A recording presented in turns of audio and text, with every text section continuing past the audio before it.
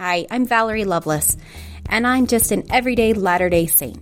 I go to work, I have a family, I try to keep the commandments and get my scripture study in. I have a thirst for more gospel knowledge, but not always the time. If you're like me, then join me on my podcast, Everyday Saints.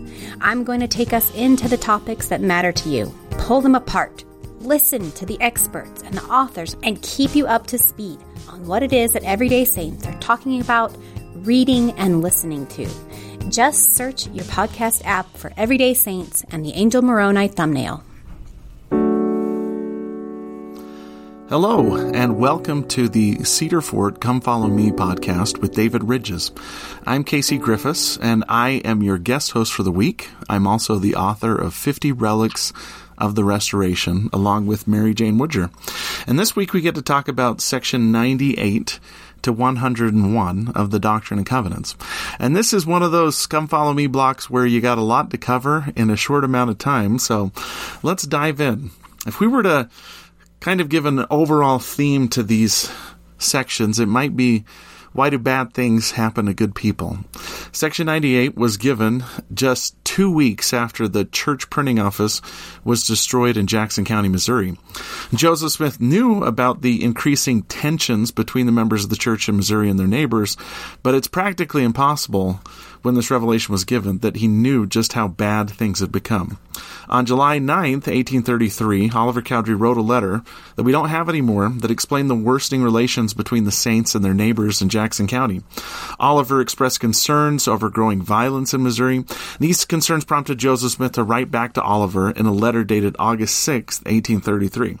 This August 6th letter contains the revelations that are later put into the Doctrine and Covenants as section 94, 97, and 98.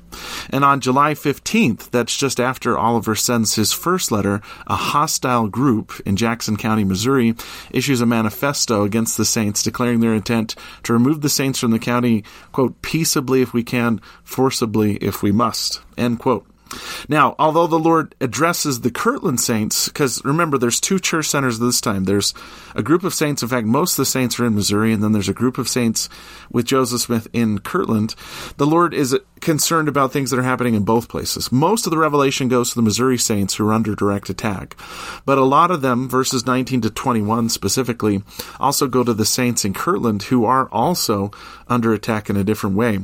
In June 1833, a bishop's court excommunicated a guy named Dr. Philastus Hurlbut. And he's not a doctor. His first name was Doctor. Philastus Hurlbut then becomes a bitter enemy against the church and starts to openly threaten Joseph Smith. In fact, Joseph Smith writes to the leaders of the church in Missouri saying, quote, "We are suffering great persecution on account of one man by the name of Dr. Hurlbut, who has been expelled from the church for lewd and adulterous conduct, and despite us, he is lying in a wonderful manner, and people are running after him and giving him money to break down Mormonism, which endangers our lives at present," end of quote. Now, with both church centers experiencing increasing opposition, Section 98 is the Lord providing counsel to them on how they're supposed to deal with opposition.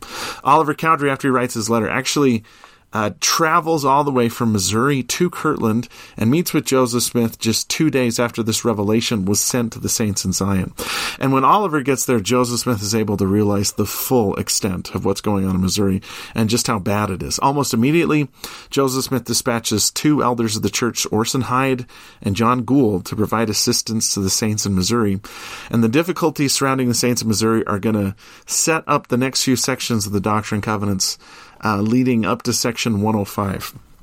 So let's dive in. First of all, the first part of the verse, first part of section 98 is kind of a intro to how to deal with adversity. The Lord says, verse 1, "Verily I say unto you, my friends, fear not. Let your hearts be comforted. Rejoice evermore, and in everything give thanks, waiting patiently on the Lord, for your prayers have entered into the ears of the Lord of the Sabaoth." Now, it's interesting to note that in the middle of all these horrible things that are happening to the saints in Missouri, the Lord's first counsel is give thanks. And that's not bad advice when you're dealing with adverse times, is to count your blessings and think about the good things that are happening to you and the blessings that you have. When Job, for instance, in the Old Testament was struggling, he He pointed out that God still loved him and that he was helping him. When his wife urged him to curse God and die, Job responded, "Shall we receive good at the hand of God and not receive evil?" And later on, God is going to compare Joseph Smith to Job and tell him that his adversity is but a small moment. So that's one thing we can always be thankful for, is knowing that our adversity in the grand eternal scheme of things is a small moment. Focusing on the good in our lives helps us kind of recognize and overcome our current trials. It also helps if we're patient and try to see the purpose behind it. You might remember that really famous quote from Elder Jeffrey R. Holland, where he said, "Some blessings come soon, some come late, and some don't come until heaven. But for those who embrace the gospel of Jesus Christ, they come. It will be all right in the end. Trust God and believe in good things to come." Now, moving on in verses 4 through 8, the Lord tells them step 2. Once you express gratitude for what you still have, see what you can do. Seek help, legal redress. The Lord asks them to seek help under the laws of the land. He says, the law of the land, this is verse 5, which is constitutional, supporting that principle of freedom and maintaining rights and privileges, belongs to all mankind and is justifiable before me. Therefore, I, the Lord, justify you and your brethren of my church in befriending that law, which is the constitutional law of the land. So the Lord here acknowledges the Constitution of the United States of America and sets it up as a way for them to achieve redress. Joseph Smith and all the early saints believed that the Constitution was wonderful. Joseph Smith at one point said the Constitution of the United States is a glorious standard. It's founded in the wisdom of God. It's a heavenly banner. It is to all those who are privileged with the sweets of its liberty, like the cooling shades and refreshing waters of a great rock in a thirsty and weary land. Now, at the same time, this episode and others illustrate that the Constitution is a work in progress. Some of you might remember in the April 2021 General Conference where President Dallin H. Oaks got up, and even though it's a worldwide conference, that the church said, "I wish to speak about the Constitution of the United States." The saints are supposed to seek redress under the Constitution. In this case, it doesn't work. And President Oaks acknowledges that the Constitution is inspired, but it's kind of a work in progress. President Oaks taught, our belief that the United States Constitution was divinely inspired does not mean that divine revelation dictated every word or phrase, such as provisions allocating the number of representatives from each state or the minimum age of each. The Constitution was not a fully grown document, President Oaks said. And a good example of this would be a couple sections later in section 101, the Lord says in verse 79, "It's not right that any man should be in bondage one to another." The Lord basically condemned slavery. At the time, the U.S. Constitution allowed for slavery. However, in 1865, the 13th Amendment would be ratified, and that ended the practice of slavery. So they're seeking help from the laws of the land. They're not seeking help on their own. They're trying to appeal to the government, go through the right channels. All right, moving on to verses 9 and 10, the Lord also commands them to not trust too much, because he says, when wicked men rule, this is verse 9, the people mourn. Honest and wise men should be sought for diligently, and good and wise men you should observe to uphold. Otherwise, whatsoever is less than these cometh of evil. Now, the saints recognize, too, that they have to seek out the good and honest men of the land that can help them in their problems. When the Lord says a wicked man causes much sorrow, it's just underlying a principle that's also in the Book of Mormon. King Mosiah warned, "How much iniquity doth one wicked king cause to be omitted? Yea, and what great destruction." President Dallin H. Oaks, further in that same talk on the Constitution, said, "In the United States and in other democracies, political influence is exercised by running for office, which we encourage by voting, by financial support, by membership and service in political parties, and by ongoing communication to officials, parties, and candidates. To function well, a democracy needs all of these, but a conscientious citizen does not need to provide all of them." So again, right at the opening of this, reach out to the government. See what you can do through the proper channels of communication. Then moving on in verses 11 through 15, the Lord tells them, "Be not afraid of your enemies. I have decreed in my heart that I will prove you in all things, whether you abide my covenant." Some trials come to us just because we do not know exactly what the Lord has in store. He says here, "I'm doing this for a reason," although, and this is sometimes distressing, we don't always know exactly what the reason is. But one thing that the Savior makes clear in this entire revelation is that we are to be people of peace. when it comes to it. He says in verse 16, renounce war and proclaim peace, and seek diligently to turn the hearts of the children to the fathers, and the hearts of the fathers to the children.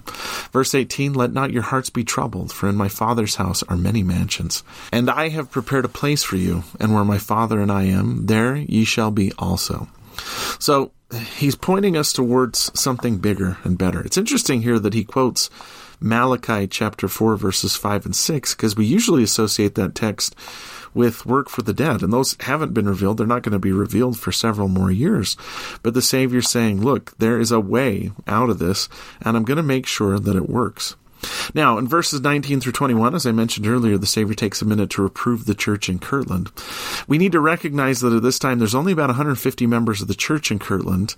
There were probably around 1,000 members of the church in Missouri, but they're dealing with problems too. Trials can come in a lot of different ways. The Lord reproves the saints in Kirtland for their wickedness, for their lack of willingness to listen to the commandments and forsake their sins. But then he shifts back in verse 23 to the main focus here, which is, what do you do if someone is just outright attacking you? The printing office in Missouri has been destroyed.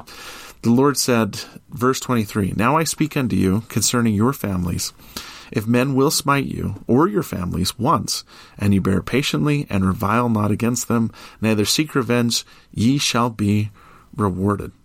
But if you bear not patiently, it shall be accounted unto you as being meted out as a just measure against you.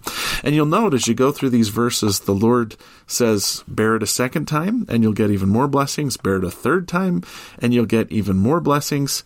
And then if they continue to come against you, you are justified in standing up against them. He says in verse 28, if that enemy shall escape my vengeance, that he be not brought to judgment before me, then ye shall see to it to warn him in my name, that he come no more. So warn him, and then you can go against him. Verse 31, thine enemy shall be in thy hands. This is what we call the Lord's law of retribution, which is basically when people attack us, when people make offense against us, we are asked to bear it patiently as long as we can. I know that there are situations where you might be worried about your family's safety or your personal safety, and we're not saying you can't defend yourself in the immediate state, but if someone is attacking you, and attacks on us today are more likely to come verbally rather than physically like the saints were dealing with, the saints still are asked to bear it patiently, to trust in the Lord and to not fight back. Just a good example of this, when the saints in Jackson County were attacked, when the printing press was attacked, the mob ransacked and destroyed the church printing office and then dragged Bishop Edward Partridge and another man named Charles Allen to the public square near the courthouse in Independence, Missouri. Now, Bishop Partridge at this point had plenty of reason to be angry. His physical safety was in danger, but look at how he responds. This is from Bishop Partridge's reminiscence of this. He said, I was stripped of my hat, coat, and vest, and daubed with tar from head to foot, and then had a quantity of feathers put upon me. And all this because I would not agree to leave the county, and my home where I had lived 2 years. Before tarring and feathering me, I was permitted to speak. I told them that the saints had had to suffer persecution in all ages of the world, that I had done nothing which ought to offend anyone, that if they abused me, they would abuse an innocent person, and that I was willing to suffer for the sake of Christ, but to leave the country, I was not then willing to consent to it. By this time, the multitude made so much noise that I could not be heard. Some were cursing and swearing, saying, call upon your Jesus. Others were equally noisy and trying to still the rest, that they might be enabled to hear what I was saying. Until I had spoken, I knew not what they intended to do with me, whether to kill me or to whip me or what else I knew not. But I bore my abuse with so much resignation and meekness that it appeared to astound the multitude, who permitted me to retire in silence, and many looking very solemn, their sympathies having been touched as I thought. And as to myself, I was so filled with the Spirit and love of God that I had no hatred towards my persecutors or anyone else. Bishop Partridge's actions in this extreme circumstance demonstrate why the Lord was telling the saints to do this. His meekness in the face of persecution basically disarmed the mob and caused them to back off. Now, in verses 32 to 38, the Lord gives his teaching on war, saying specifically, this is the same law, verse 32, that he gave to Nephi, to Joseph, to Jacob, to Isaac, and Abraham, the law, verse 33, that I gave unto mine ancients, that they should not go out into battle against any nation, kindred, tongue, or people, save I, the Lord, had commanded them. That's still the law. And by the way, every one of those people from Nephi to Abraham did have to fight at certain times and defend themselves. But the Lord said, you do so when I command you to, not when you want to act on your own passions or your own anger. This is still the law that the church follows. War can be justified if it's given the conditions that are described in verses 32 to 38, but we have to be very cautious that we don't fight for unrighteous reasons. Way back in World War II, the first presidency, who at that time were Heber J. Grant, J. Reuben Clark, and David O. McKay, issued a statement on war. And this is what they said. They said the church is and must be against war. The church itself cannot wage war unless and until the Lord shall issue new commands. It cannot regard war as a righteous means of settling international disputes. These should and could be settled, the nations agreeing by peaceful negotiation and settlement. But you'll note there are places in the scriptures where people like Gideon or Captain Moroni or Mormon were great physical leaders and fought in wars, but all of them fought for the right reasons. For instance, the Book of Mormon notes the Nephites were sorry to take up arms against the Lamanites because they did not delight in the shedding of blood. And this was not all. They were sorry to be the means of sending so many of their brethren out of this world into an eternal world unprepared to meet their God. Now, in the same statement that was made by the first presidency was added to by David O. McKay in 1942. This was after the United States entered World War II. President McKay said, there are two conditions which may justify a truly Christian man to enter. Mind you, I say enter, not begin a war. One is an attempt to dominate or deprive another of his free agency. And two is loyalty to a country. He said, there's possibly a third reason, and that's defense of a weak nation that's being unjustly crushed by a strong and ruthless one. But President McKay also added this, that the most important reason, paramount among these reasons, he said, is the defense of man's freedom. An attempt to rob man of his free agency caused dissension even in heaven. To deprive an intelligent human of his free agency is to commit the crime of the ages. So fundamental a man's eternal progress is an inherent right to choose that the Lord would defend it even at the price of war. Without freedom of thought, freedom of choice, freedom of action within lawful bounds, man cannot progress. So President McKay gave us a few reasons why we can fight in a war, but we should avoid it whenever possible. And the section, if you go down a little bit further, ends with the Savior just basically saying, look, do everything that you can to forgive. And he seems to make a delineation between fighting back and forgiving. You can fight back and still not hate your enemy. It's possible for us to be forgiving towards people that have caused offense to us, even while we move to defend ourselves against the accusations that they may have made or the outright things they've done wrong to us. Joseph Smith and other leaders of the church counseled the members of the church in Missouri. In a letter that he wrote to them, he said, quote, "We advise you, be not the first aggressors. Give no occasion. And if the people will let you dispose of your property, settle your affairs, and go in peace, go. You know our feelings relative to not giving the first offense and also of protecting your wives and little ones in case a mob should seek their lives. Be wise. Let prudence dictate all your counsels. Preserve peace with all men if possible. Stand by the constitution of your country. Observe its principles, and above all, show yourselves men of God, worthy citizens. And we doubt not ere long will do you justice and rise in indignation against those instigators of suffering and affliction." So in the middle of this, we've got this obligation, the Lord says, to try and settle things peacefully. We basically accept the offense 1, 2, 3. If it continues to come, we can act in defense, but never in a spirit of hatred or anger or bloodlust. We have to be able to forgive them, because while fighting monsters, we don't want to become monsters ourselves. Now, let's move on to Section 99 of the Doctrine and Covenants. Section 99 and Section 100 are kind of a break in the middle of this complexity of Missouri. And part of the reason why Section 99 doesn't mention anything about Missouri is because this revelation is actually in the wrong place in the Doctrine and Covenants. When the Doctrine and Covenants was put together, there was a slip-up made, and Section 99, which is a revelation given to John Murdoch, actually should be between Section 83 and Section 84 chronologically, if you're looking at it. So take this as a little break, but there's still some important stuff in here, and in recognition of one of the great great men of this early dispensation. That's John Murdoch. John Murdoch is one of the first people converted in the Kirtland area when Oliver Cowdery and the first missionaries come to the area in November 1830. Now, John becomes a stalwart disciple of Jesus Christ, remains so for the rest of his life, but he also has to deal with some serious suffering. For instance, on April 30th, 1831, just after a couple months after John and his wife Julia joined the church, John loses his wife, Julia. Julia dies while giving birth to twins, a boy and a girl. The same day that Julia Murdoch is giving birth to twins, Emma Smith in the same town is giving birth to her twins. In the Murdoch's case, Julia died. In the Smith's case, Emma lived, but the twins died. So John Murdoch basically approached Joseph Smith and asked him if he would adopt the twins. They named the girl twin Julia after her mother, and the male twin Joseph after Joseph Smith. So Joseph Murdoch Smith. These are the first kids that Joseph and Emma raised. In fact, Julia is the first child that grows up to adulthood. Unfortunately, the little infant Joseph Murdoch Smith dies a few months later when he contracts measles, and his condition is exacerbated when he's exposed to the cold when a mob attacks Joseph Smith and drags him out to be tarred and feathered. Now, in section 99, John has left on a mission to the east, and his children have been instructed. He's been instructed to get his family to send them to Missouri. So John actually arranges for Caleb Baldwin, who's going to show up later on in church history, to take his kids to Missouri. And John is planning on serving a mission and then joining him. Unfortunately, circumstances intervene, and it's 2 years before John is able to see his kids again when he finally makes it to Missouri, marching with Zion's camp.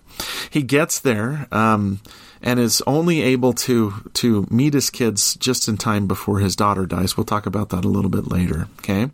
Now, looking at the section, this is like a nice short little section to just tell you about this wonderful, wonderful man.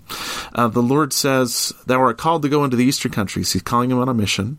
But the Lord also tells him a little bit further, verse 6, it's not expedient that you should go until your children are provided for and sent up kindly unto the bishop in Zion. So before John leaves on his mission, he does spend 3 months with his children and arranges for them to be taken care of by the bishop in Zion, who's Edward Partridge, and Caleb Baldwin, who's going to take care of them while they travel to Zion. Then John's going to get there as fast as he can when he's done with his mission. Like I mentioned, it's 2 years before he gets there. Now, the situation is complex. The family caring for John's oldest kids while he was on his first mission leave the church and insisted that John pay them for taking care of his kid. His other kids, he gathers them together, including his next son, John, and his daughter, Phoebe, and sends them to Missouri. When he gets back, he also finds out for the first time that the baby, Joseph Murdoch Smith, has passed away. John records, when the prophet was hauled out of bed by a mob in Hiram, Ohio, the child having measles lay in bed with him. And that time they stripped the cloth off the child. He took cold and died. So he's already really, really despairing because he lost one of his children. He writes in his journal, they are in the Lord's hands. Now, a few years later, John travels to Zion in order to find out how his kids are and as part of Zion's camp to help them. When he gets there, he finds out that his 2 boys, Oris and John, are doing well, but finds out that his daughter Phoebe has taken sick with cholera, which is one of the deadliest diseases at the time. John later writes, I seen all my children in good health, but the destroyer commenced his work. I immediately went and took care of her until July 6th, when the spirit left the body just at the break of day, being 6 years, 3 months, and 27 days old. Phoebe passes away, but John's 2 older sons live to adulthood and serve with distinction in the church. Now, there's an interesting note in here, because in section 99, verse 2, the Lord tells John, whoso receiveth you, receiveth me. And just a couple months after this promise is given, John's in a meeting with the school of the prophets, and he literally receives the Savior. John Murdoch is not well known. He's not super famous. He never became an apostle or anything like that, but he is one of the people in our dispensation that saw the Savior. John writes that in the spring of 1833, about a year after this revelation is given, In one of those meetings, the prophet told us if we would humble ourselves before God and exercise strong faith, we should see the face of the Lord. And about midday, the visions of my mind were open, and the eyes of my understanding were enlightened, and I saw the form of a man, the Savior, most lovely. The visage of his face was sound and fair as the sun. His hair was a bright silver gray, curled in the most majestic form. His eyes a keen penetrating blue, and the skin of his neck a most beautiful white. And he was covered from the neck to the feet with a loose garment, pure white, whiter than any garment you've ever seen. His countenance was most penetrating, and yet most lovely. And while I was endeavoring to comprehend the whole personage from head to feet, it slipped from me and the vision was closed up. But it left on my mind the impression of love for months that I never felt before to that degree. Now, John reunites with his kids. He saves his two sons. In fact, my parents' hometown, Beaver, Utah, is where both John Murdoch's son, who has a big, giant headstone there, is buried, and also the John Murdoch, Section 99 John Murdoch. John goes on to be one of the first missionaries to Australia. He's a patriarch in the church, and he's buried in Beaver, Utah. I actually visited his grave last summer, pointed at it, and told my kids, there is a person that saw the Savior. Now, moving on, Section 100 is in the right order, but it's a little bit of a break from the Missouri saga. Joseph and Sidney Rigdon are asked to travel to a place called Perrysburg, New York, at the request of several people there who want them to come and preach the gospel. And you get the feeling that they go, but they're a little hesitant to go. When Joseph Smith gets to Perrysburg, he writes in his journal, I feel very well in my mind. The Lord is with us, but I have much anxiety about my family. You might remember that Joseph's family is being threatened by Dr. Philastus Hurlbut, and Joseph is worried about what's going to happen to them while he's gone. So you'll note in verse 1 of section 100, the Lord says, Verily I say unto you, my friends Sidney and Joseph, your families are well. They are in my hands, and I will do with them as seemeth me good, for there is still in me much power. Follow me, listen to my counsel, which I shall give unto you. And the Lord tells them, I've much people in this place and in the regions round about, and an effectual door shall be opened in the regions round about in this eastern land, wherefore I, the Lord, have suffered you to come to this place, for it was expedient for me in the salvation of the soul. So, two things. The Lord's saying, I'm going to take care of your families, it's okay. And I need you to be here because something important is going to happen. While Joseph Smith is there, they stay in the home of a guy named Freeman Nickerson. They convert his two sons, Moses and Eleazar. They also convert a lady named Lydia Bailey, who later on marries Newell Knight, one of Joseph's first converts and closest friends. They convert several people there, and in saying that the door was going to be opened, 2 years later, Parley P. Pratt, another missionary, comes through the region, teaching the gospel. He travels with Freeman Nickerson, the guy they stay with, goes to Toronto, and it converts hundreds of people to the church. In fact, among the converts to the church are John Taylor, who's going to be a future president of the church, and Mary Fielding, who's going to marry Hiram Smith and be the mother of a future president of the church, Joseph F. Smith, and the grandmother of another president of the church, Joseph Fielding Smith. So the effectual door is a big deal. And Joseph Smith and Sidney Rigdon get a lot out of this mission. The Lord tells them, verse 8, I give it to this promise, inasmuch as you do this, the Holy Ghost shall be shed forth in bearing record. And the Holy Ghost really does manifest itself during their time in Perrysburg. Lydia Knight, who at this time is called Lydia Goldthwait, talks about how she was in a meeting and she was enveloped with a flame, was no longer able to retain her seat, and rose, and her mouth was filled with praises of God and His glory. In fact, Lydia is an interesting person to focus on here. Section 100 is received around the time that Lydia is converted. And Lydia is at this time, kind of an abandoned wife. She's been married, but her husband has abandoned her, and that is just a mark of stigma and shame in the 1830s. She's basically a divorced member of the church, and even today, divorced members of the church sometimes struggle to feel acceptance. I think the way Joseph Smith treats Lydia is a great example here. Joseph Smith, according to Lydia Knight, takes her side and says, I've been pondering on Sister Lydia's lonely condition and wondering why it is that she's passed through so much sorrow and affliction and is thus separated from her relatives. I now understand it. The Lord has suffered it even as He had allowed Joseph of old to be afflicted, who was sold by his brethren as a slave to a far country, and through it to become a savior to his house and his country. Even so shall it be with her, Lydia. The hand of the Lord will overrule it to the good for her and her father's family. And Joseph Smith gives her a blessing. Now, a couple years later, later, Lydia moves to Kirtland, and she meets and falls in love with Newell Knight, who's one of Joseph's close friends.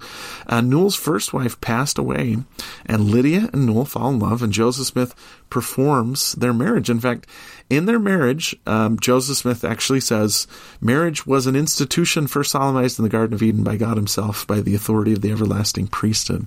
It's kind of interesting that the first hint Joseph Smith gives in a marriage ceremony that marriage is eternal and everlasting comes to a woman who's been abandoned by her husband, a divorcee basically, and a widower, someone that's lost his wife. Lydia and Newell have a happy family. She stays in the church. Newell passes away in 1847 during the trek west, but she makes it to Utah and stays in the church into 1880. In fact, the Knights become a really important family in the territory. Now, a few other things. The rest of the section talks about Sidney being a spokesman and then addresses in verses 13 through 17 probably the biggest thing that's on their mind. They are still just worried about the saints in Missouri and what's happening with them. So the Lord, to comfort them, says in verse 13, "Now I give unto you this word concerning Zion. Zion shall be redeemed, though she is chastened for a little season. My brethren, my servants Orson Hyde and John Gould are in my hands. Inasmuch as they keep my commandments, they shall be saved." You remember, Orson and John are the two people Joseph sends to Missouri when he finds out what's going on there, after Oliver shows up to tell him. But the Lord also gives them this warning. Zion's going to be redeemed, but be chastened for a little season. And then in verse 16, "I will raise up unto myself a pure people that will serve me in righteousness." He's hinting that it might not be as easy to redeem Zion as they think it might be. So let's go from there and jump on to section 101. Section 101 is a major section, and the context is really important here too. So after those persecutions that started in the summer of 1833, things calm down for a couple of weeks, and then they spike again. The leaders of the mob in Missouri basically tell the saints that they have a few months to leave. They give them an ultimatum. This militia, Parley P. Pratt says, were just mob members, basically. And they tell the saints that they have until X date to get out of Missouri, that they are going to basically continue to attack them unless they pack up and leave. And word reaches Joseph Smith that the mob attacks have started again in November of 1833, right before this revelation is given. Upon hearing the suffering of the saints in Missouri, church leaders in Kirtland are just overwhelmed. They don't know what to do. Lucy Mack Smith said she remembered that upon hearing this news, Joseph was overwhelmed with grief. He burst into tears and sobbed aloud, "Oh, my brethren, would that I have been with you to share my fate. What shall I do in such a trial as this?" Oliver Cowdery, who's still with Joseph, is especially worried because his wife Elizabeth is still in Missouri and he doesn't know what's happened to her, if she's alive or dead. In fact, he writes an emotional letter to her that we still have access to. He writes, "God only knows the feelings of my heart as I address a few lines to you. My prayers ascending daily and hourly to God that you and I may be spared and yet enjoy each other's society in this life in peace." Joseph Smith writes an emotional letter to Edward Partridge and the other leaders of the church in Jackson County. He wrote, "I cannot learn from any communication by the Spirit to me that Zion has forfeited her claim to a celestial crown, notwithstanding the Lord has caused her to be afflicted." But he also says, "There are two things of which I am ignorant, and the Lord will not show to me, perhaps for a wise purpose in himself." The two questions Joseph Smith says the Lord will show to him is, one, why God has suffered so great a calamity to come upon Zion, and what the great moving cause of this affliction is. So why is this happening, and what's the purpose? Now, that's the context for section 101, which comes a few days later in response to the pleading of the leaders of the church in Kirtland. Ira Ames, who's a member of the church in Kirtland, says that he just one day came to Joseph Smith's home in Kirtland and found Joseph and Oliver Cowdery eating breakfast together. Oliver greeted the pair, jumped up and said, "Good morning, brethren. We've received news from heaven." And the date of that seems to correspond with when section 101 was received. So let's take a look at section 101. First off, the Lord starts by addressing why the saints in Missouri have suffered persecution. Verse 2, "I, the Lord, have suffered the affliction to come upon them, wherewith they have been afflicted in consequence of their transgressions." The Lord says, I allowed this to happen because of the transgressions of the members of the church in Missouri. Verse 4, they must needs be chastened and tried, even as Abraham. But he also says in verse 6, there were jarrings and contentions and envying and strifes and lustful and covetous desires among them. Therefore by these things they polluted their inheritances. They were slow to hearken unto the voice of the Lord their God. Therefore the Lord their God is slow to hearken unto their prayers, to answer them in the day of their trouble. In the day of their peace, this is verse 8, they esteemed lightly my counsel, but in the day of their trouble, of necessity, they feel after me. In other words, he's basically saying, you guys didn't receive my protection because you fought amongst yourselves. This is in answer to the question Joseph Smith asked of why has this tribulation caused to come upon Zion? Now, a big part of it is that the Lord says, I have to chasten you and try you even as Abraham. It's difficult to be a saint. But he also tells them, look, if you had kept the commandments and been a little bit more faithful, I could have offered you protection. Now, this is not excusing the behavior of the men in the mob. In verse 9, the Savior says, my bowels are filled with compassion towards the saints. But in verse 11, he says, mine indignation will soon be poured out without measure upon all nations, and this I do when their cup of iniquity is full. So I'm going to get around to punishing the mob for what they're doing. But in the meantime, you guys look to yourselves. Now, in speaking frankly to the saints about their shortcomings, the Lord's not condoning the actions of the mob members that attacked the church in Missouri. The mob members acted cruelly and illegally when they expelled the saints. And there were manifestations of God's power among the saints, even as they're leading and leaving Jackson County. For instance, Philo Dibble, a member of the church in Missouri, is badly wounded in a skirmish with the mob in Missouri, and he's about to die. He said, David Whitmer, remember David's one of the three witnesses, sent me word that I should live and not die, but I could see no possible chance to recover. After a surgeon who left me, Brother Newell Knight, came to see me and sat down on the side of my bed. He laid his right hand on my head, but never spoke. I felt the Spirit resting upon me, that the crown of my head before his hand touched me. I knew immediately that I was going to be healed. It seemed to form like a ring under the skin and follow down on my body. When the ring came to the wound, another ring formed around the first bullet hole, also the second and the third. Then a ring formed on each shoulder and each hip and followed down to the ends of my fingers and toes and left me. I immediately rose and discharged 3 quarts of blood or more, and some pieces of my clothes had been driven into my body by bullets. I then dressed and went outdoors and saw the falling of the stars, which so encouraged the saints and frightened their enemies. What Philo Dibble is talking about is a meteor shower that happens in November 1833 that the saints witnessed in Kirtland, Missouri. The saints see this meteor shower as a sign that God is still with them. In fact, Eliza Partridge, one of the saints in Missouri, said, I saw the stars fall. They came down almost as thick as snowflakes and could be seen till the daylight hid them from sight. Some of our enemies thought the judgment of God had come and were very much frightened, but the saints rejoiced and considered it a sign of latter days. And she's actually right. Some people among the mob thought that the meteor shower was a divine sign that what they'd done was wrong. The saints saw it as a divine sign that God was still with them. In fact, we have a record of one Jackson County resident, Josiah Craig, who said, I saw the meteor shower and it caused many of his neighbors to wonder whether after all the Mormons might not be in the right, and whether this was not a sign sent from heaven as a remonstrance for the injustice they had been guilty of towards the chosen sect. Now, in the question of Zion and what's going to happen to Zion, because remember, Independence, Missouri is the place where Zion is going to be built. The Lord tells them, verse 16, let your hearts be comforted concerning Zion. For all flesh is in my hands. Be still and know that I am God. Zion shall not be moved out of her place. The Lord declares that Jackson County is still going to be the place for the city of Zion. And he hasn't changed this at any place that I'm aware of. Now, Zion is broadened as a concept. And when we say Zion in the church today, we usually aren't talking about Jackson County. But I just want to point out that here the Lord says Zion's not moved. And I don't know of any place in Revelation where he changes that. So someday we are going to build a city and the temple's there. But the Lord is pointing us towards bigger things. Go to verse 22. He starts to talk about the millennium. He says, every corruptible thing, verse 24, man or beast of the field shall be consumed. And then he starts to talk about the blessings of the millennium, like verse 30. In that day an infant shall not die until he's old, and his life shall be as the age of the tree, and when he dies he shall not sleep, that is to say in the earth, but shall be changed in the twinkling of an eye. All the things that the saints are worried about, death, sorrow, are addressed in verses 28 to 31, where the Lord's saying, have patience, we will live in a time and see a time when death goes away and Satan doesn't have power anymore, but not till after the second coming of the Savior. Now there's a few more really interesting verses here, like verse 32, where he also says of the millennium, in that day the Lord will reveal all things. Verse 33, things which have passed, hidden things which no man knew, things of the earth by which it was made, and the purpose and end thereof, things most precious, things that are above, things that are beneath, things that are in the earth, upon the earth, and in heaven. I mean, what an amazing time to be alive.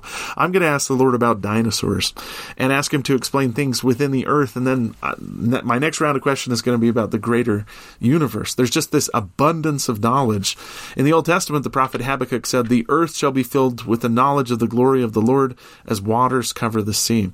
That is really something we all have to look forward to, and sometimes the Savior has to pull us out of the midst of our complexity and say, look, there are good things coming. Hang in there. You might have to hang in there till the millennium happens, but good things are going to happen to you and for you. Now, the Savior then addresses a couple other things. Verse 37, care not for the body, neither the life of the body, but care for the soul, and for the life of the soul, and seek the face of the Lord always. He starts to address, again, this idea that the saints weren't really worried about themselves spiritually, and now they're in danger physically. The Savior wants them to know that they're going to be okay, but that might not mean physically. Joseph Smith actually writes a letter to the saints of Missouri where he addresses the same idea. He wrote and said, when I contemplate on all the things that have been manifested, I am sensible enough that I ought not to murmur, and do not murmur only in this, that those who are innocent are compelled to suffer for the iniquities of the guilty. And I cannot account for this only on the wise, saying that the Savior has not been strictly observed. If thy right eye offend thee, pluck it out, and cast it from thee, or if thy right arm offend thee, pluck it off and cast it from thee. Now the fact is, if any members of our church are disordered, the rest of the body will be affected with them. And then all is brought into bondage together. And notwithstanding all this, it is with difficulty that I can restrain my feelings when I know that you, my brethren, with whom I've had so many happy hours, sitting as it were in heavenly places in Christ Jesus, and also having the witness which I feel, even have felt the purity of your motives, are cast out as strangers and pilgrims on the earth, exposed to hunger, cold, nakedness, and peril, sword. And I say when I contemplate this, it is with difficulty that I can keep from complaining and murmuring against this dispensation. But I'm sensible that this is not right. And may God grant you, notwithstanding your great afflictions and sufferings, that there may not anything separate us from the love of Christ. That's a beautiful letter. And Joseph Smith is just saying, hey, there are people that were guilty of doing wrong things, and that's why this is happening. But sometimes innocent people get dragged into the complexity, too, that comes from the sins of others. Joseph Smith is saying, hang in there, and the Lord will help you. Now, starting in verse 43, the Lord presents a parable. The Savior likes to speak in parables, and in this particular case, in verses 43 to 54, he gives a parable about the land of Zion. Now, he mentions specifically that this is concerning the redemption of Zion. That's verse 43. But the parable, in a nutshell, says that a nobleman had a grove of 12 trees and asked his servants to look after it. Now, it's pretty clear that the nobleman in most of the Savior's parable is the Savior. The 12 trees, 12 is a number often associated with the house of Israel, and most likely represents the saints in Jackson County. In the parable, the watchman failed to build the watchtower. The watchmen are probably leaders of the Church of Missouri. The tower is undoubtedly the temple. The saints didn't make a ton of progress on the temple. And in the parable, the Lord instructs the saints to build the tower. They don't build it, and so the enemy gets into the grove and destroys the trees. Now, the second part of the parable, picking up in verse 55, the Lord said unto his servants, go and gather together the residue of my servants. Take all the strength of mine house, which are my warriors, my young men, they that are of middle age among my servants, which are the strength of my house, save those only whom I have appointed to tarry. And go ye straightway into the land of my vineyard, and redeem my vineyard, for it is mine. This is a reference to something that's going to happen in the next Come Follow Me block. That is the call of Zion's camp. Section 103 is the official call of Zion's camp for them to go down to Missouri and try and help and assist the saints, which Joseph Smith does. He takes several important people with him, and they leave with the idea that when they get there, the miracles are going to happen and the saints are going to be restored to their homes. Now, that doesn't happen, but the Lord has other purposes in mind in calling together all these men and sending them on a mission where they have to spend several months under the tutelage and learning of Joseph Smith. But the Lord goes on to basically say in verses 63 down to 75 that the saints will receive recompense for what's happened to them. He also warns them, verse 72, let all the churches gather together, all their monies, let things be done in their time, but not in haste, and observe to have all things prepared for you. This is going to come into play a little bit when the saints ignore this command in their gather to Kirtland. See, Missouri suffers from outward persecution. Kirtland struggles in a few years because of inward problems, because too many saints show up in Kirtland and they don't have a way to pay for everybody to have land and farms, and so they have to set up a bank, and that causes problems. Now, jumping down to verse 76, the Lord says, you have been scattered by your enemies, but it's my will that you should continue to importune for redemption by the hands of those who are placed as rulers and authority over you, according to the laws and constitutions of the people, which I have suffered to be established and should be maintained for the rights and protection of all flesh. Again, if you can seek legal recourse, the Constitution is a good document. It will help you. Joseph Smith at one point says, I'm the greatest advocate of the Constitution of the U.S. that there is on the earth. But he also saw that the Constitution needed to be enforced without discrimination towards religious thoughts or backgrounds. Now, coming up at the end of the section, in verses 81 to verse 101, the Lord likens the children of Zion to the parable of a woman and an unjust judge, for men ought always to pray and not faint. The likening of the parable to the unjust judge is comparing to a parable found in Luke 18, 1 through 8. This parable in Luke 18 can be interpreted in different ways, but the parable's central message seems to continue to endure when you're engaged in a good cause, to do what you're supposed to do. Just like the unjust judge in the parable, the unjust officials of Missouri refused for a long time to help the saints, but it was still important for them to do things right, to do things legally, rather than trying to get their land back through force and violence. Joseph Smith writes a letter to the saints in Missouri where he addresses this parable as well. He says, this is my counsel, that you retain your land even to the uttermost and seek every lawful means to seek redress of your enemies, and pray to God day and night to return you in peace and safety to the lands of your inheritance. And when the judge fails you, appeal to the executive. And when the executive fails you, appeal to the president. And when the president fails you, and all laws fail you, and the humanity of the people fails you, and all things else fail you, but God alone, you continue to weary him with your importunings, as the poor woman did the unjust judge. He will not fail to execute judgment upon your enemies and to avenge his own elect that cry unto him day and night. So again, it goes back to that first principle we talked about. The Lord has our best welfare in mind, but sometimes it doesn't come in the time frame and in the way that we exactly expected. The saints in Jackson County probably didn't imagine that it would be years, decades. Here it is almost 2 centuries later, and we still haven't fully been reestablished in Jackson County. But the Lord had other things in mind, and the Lord's overarching principle is that these afflictions are a way of purifying and rooting out of us those selfish desires and sometimes unkind feelings that we have in our hearts.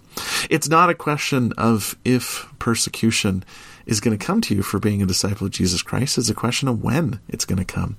And when it comes, if we respond with kindness and with goodness, if we don't allow these experiences to harden our hearts and cause us to doubt our faith, these experiences can become redemptive. They can help us draw closer to the Savior and help us become like Abraham and Isaac and Jacob.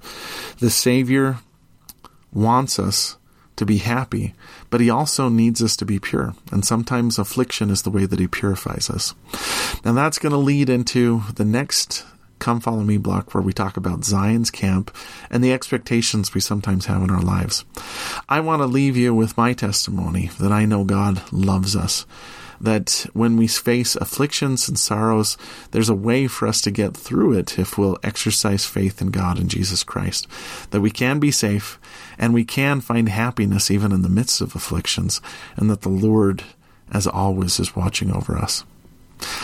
Thanks for listening to our podcast. I hope that you have a great week and enjoy your feasting in the scriptures, and I will see you next time. My name's Casey Griffiths.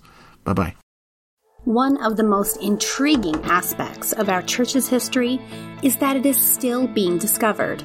Just as early Christians sought out pieces of the cross or searched for the location of Noah's Ark, It is natural for members of the Church of Jesus Christ of Latter-day Saints to seek to interact with their history. The objects in this book constitute a glimpse at the richness of days gone by and allow us to see, heft, and handle those now priceless objects that our forebears did. 50 Relics of the Restoration highlights the history of the Church through sacred objects gathered throughout its history.